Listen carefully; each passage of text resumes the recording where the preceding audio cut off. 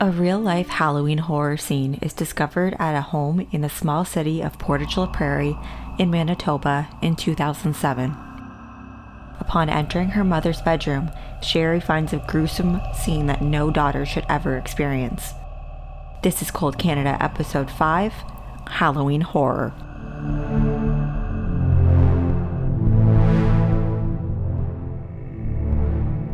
Portage la Prairie, located 75 kilometers west of Manitoba's capital city, Winnipeg. Never heard of it? Me either. But after researching for this story, it looks like a beautiful place to visit. With a population of just over 13,000, it's the ideal place for viewing trains. There are approximately 72 trains that pass through there every single day. Not only is it the home of the largest Coca-Cola can, it's also surrounded by loads of beautiful farmland. And its city center is a unique horseshoe-shaped lake, appropriately named Crescent Lake. Along this lake is the Midtown Motor Inn. Connected to the inn is a trendy nightclub where the story all begins. Charlene Ward was a 46-year-old mother of two and grandmother of two at the time. She worked at a local coffee shop and lived with her youngest daughter, Brittany. Charlene had been divorced for years, and her eldest daughter, Sherry, had moved out. According to family and friends, Charlene was a happy-go-lucky type of person who always had a smile on her face. She enjoyed socializing with friends and being a grandmother. I spoke with Charlene's younger sister, Donna Wettlaufer, who was 41 at the time of her sister's murder. Bits of our interview will be throughout this episode for a little more insight on the story and on Charlene. To know kind of what kind of person she was? She was caring and giving. She was spunky. She had lots of grandchildren. She had 2 girls. She loved her grandchildren. One was born a week before she was murdered. Now she's got a couple of great-grandchildren. One was just born day before yesterday, actually. Charlene was diagnosed with breast cancer a year prior to her murder. She had a lumpectomy and was given the news she was cancer-free a month or 2 before she was murdered.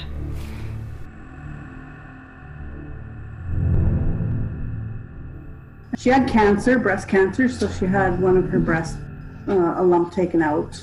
And then she went through chemo and radiation. And she had just gotten a clean bill of health, just, I think it was a month or 2 just before she got murdered. And so she went through all those treatments for almost a year there, so then they just... And she did get cleared of it in the end of it, so yeah. On the cool evening of October 31st, 2007, Charlene and some of her friends have a Halloween evening plan in place.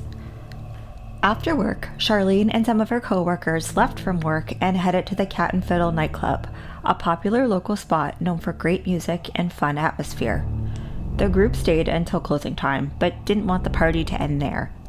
Charlene offered up her house to continue the festivities. They all hopped in a cab.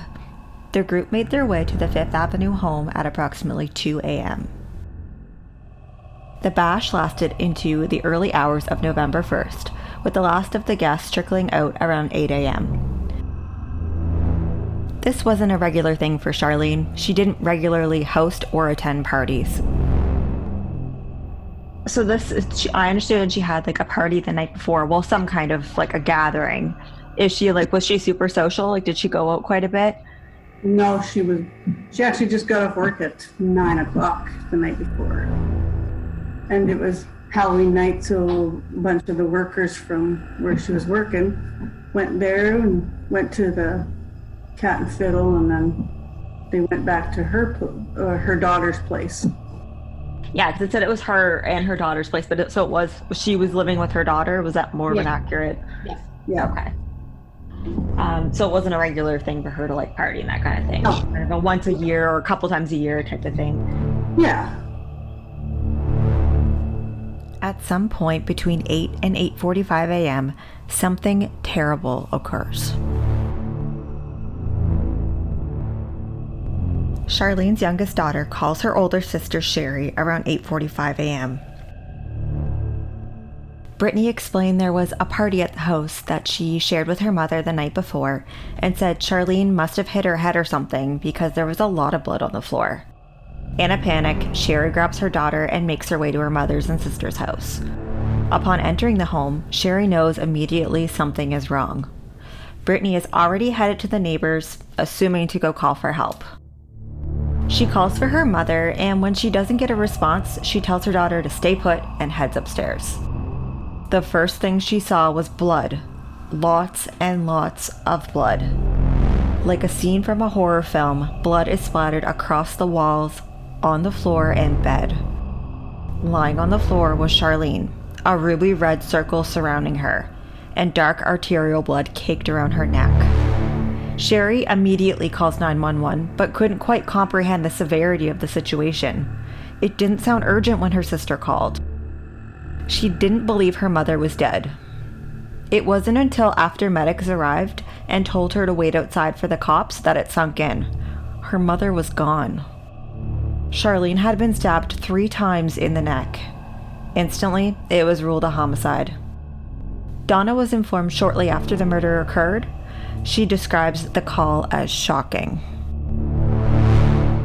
I also, when I was looking into it, it was reported her daughter found her that day. When were you informed of this? I was informed at 9:33 a.m. Okay, so not very long after it actually occurred. Oh, I was at work, and I had just been on my break, and my one niece had phoned me and said that somebody murdered her mother. The crime scene was processed, blocking off the home with yellow tape. No physical evidence was found. RCMP identified everyone who was at the house that evening and interviewed them individually. The investigation ensued, but with no evidence and no witnesses, the case was at a standstill. After years with no clues, the case goes cold.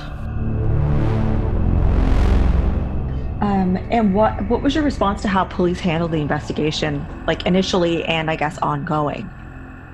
Well, initially, I thought, oh great, they're here already, they're doing their job, but it took them almost 3 hours before they blocked off the roadway and stuff, and any roads around there to any evidence could have been lost there, I think. Yeah, and anybody trying to get away would kind of be... Cars and people were walking, and so anybody could have drove around there and walked around there, and they finally blocked it off a few hours later, yeah. Because I had to go find my dad and tell him. Because my dad was still working at that time, and he was working on a job somewhere, so I had to go try and track him down and tell him. Which is not good news to tell your dad. No, not at all. He must have been devastated with the news as well. Yeah. And in the ongoing, like since it did go. I mean, I know it's still like technically open and active, but it did go cold after a while. Do you feel like they didn't really do the job that they should have done with it, or? No. All I ever get is it's ongoing.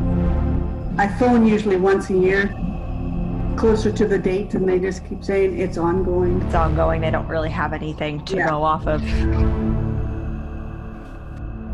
On May 10th, 2017, nearly 10 years after the murder took place, someone was arrested. What shocked a lot of people was that it was her youngest daughter, Brittany Lake, who had been detained in connection with her mother's murder. It was not released what charges she was arrested on, but that it was related to Charlene's death.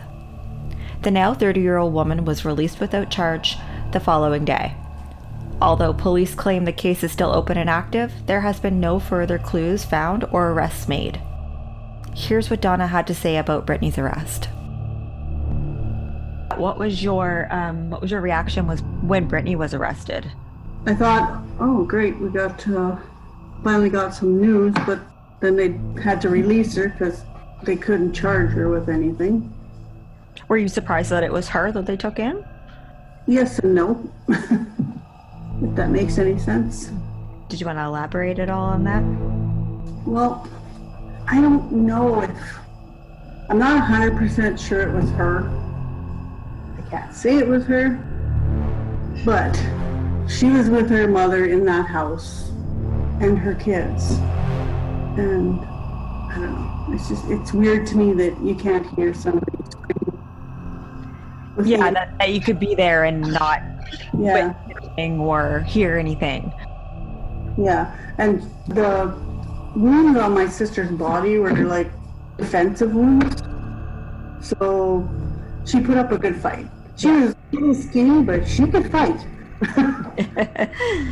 Wiry. But she put up a good fight and tried to defend herself. So it was, that would be assumed that maybe it was somebody that was bigger than her that kind of overpowered her.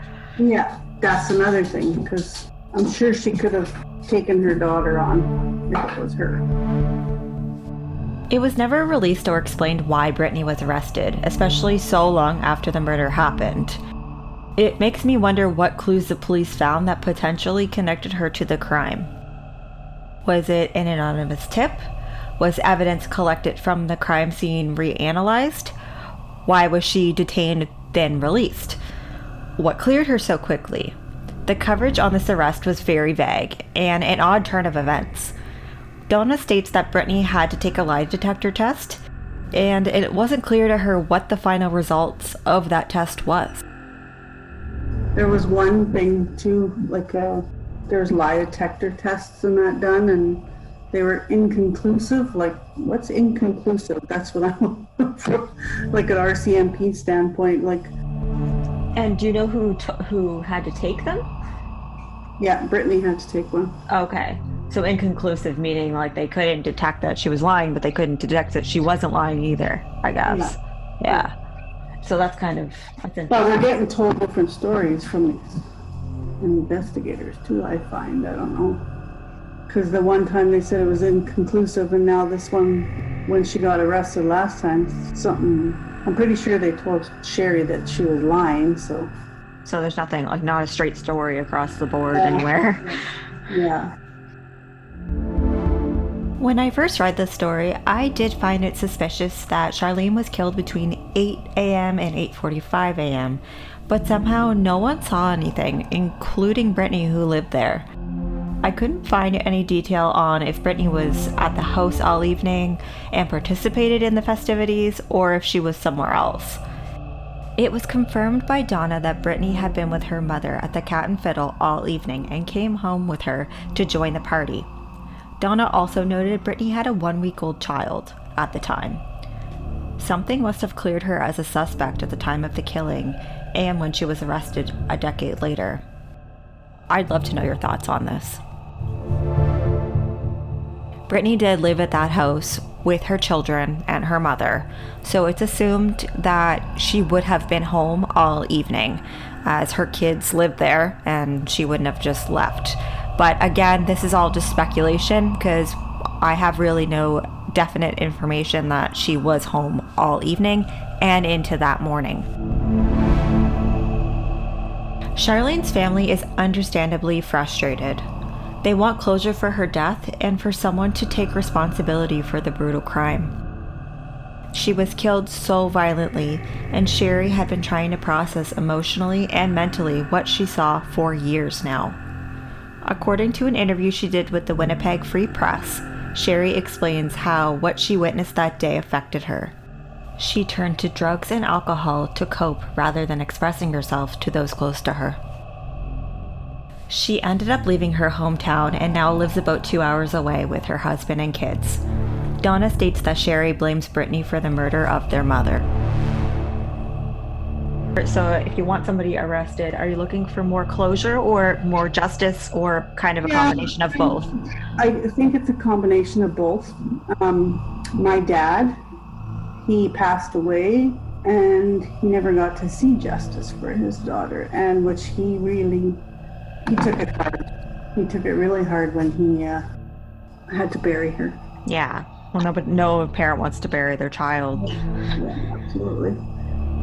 It's been hard. Every year we have November 1st, her daughter, Sherry, goes through like depression and stuff. And I have not seen Brittany since before my dad's funeral. Yeah, we don't talk at all. She has nothing to do with our family. Like Sherry, her sister even, because her sister won't talk to her at all. So. Oh, okay. So does her sister kind of feel like it's a bit of her fault as well? Yeah. She blames her totally. Okay, so she's been outcasted from the family. Yeah. As of today, there hasn't been any further information on what happened that morning, who could have possibly done this, and why. Donna has a message for the killer. A message for the person who did kill your sister. What would that be? The message would be, how would you like it if one of your family members was taken from you and you've gotten no closure whatsoever? All you ask for is closure and justice for her or him, whatever. And just to come forward. Yeah, just to come forward and stop being a coward. Exactly. Because that's what they're being, is cowards. Yeah, definitely. I mean, even to just kill someone so brutally is just awful. Yeah. You can take somebody's life, but you can't turn yourself in. Like, give me a break, man. Yeah, exactly. And to tear a family apart, too. Oh, yeah, like this, yeah. I want to just take a moment and thank Donna for speaking with me and interviewing with me and being so open about her sister's investigation and the case itself. She thanked me in the interview, but I really want to say thank you to her. It means the world to me that she could open up and put more information to this story. I thank you for keeping these cold cases out in the forefront, because everybody should get closure. Yeah, I agree. That's the one thing that I feel bad for is the families. It's like, it's awful to have to not know for so long. Because it'll be 13 years this year? 2007, yeah, 13 years this year. If you have any information related to this case, please contact Crime Stoppers or the RCMP. As always, the links and phone numbers will be in the episode notes. My name is Heather Curran, and this has been Cold Canada, Episode 5. Thank you so much for listening. If you enjoyed this episode, please go rate and review on iTunes. If you haven't already, subscribe on your favorite podcast platform. Also, go follow me at Cold Canada Podcast on Instagram and Facebook. Episodes are now being streamed on YouTube. Just search Cold Canada Podcast or go through the link in the notes. If you'd like to support the show, you can join the Patreon at patreon.com/coldcanadapodcast. That's patreon.com/coldcanadapodcast. The full interview with Donna will be posted on there for patrons. Once again, my name is Heather Curran, and this has been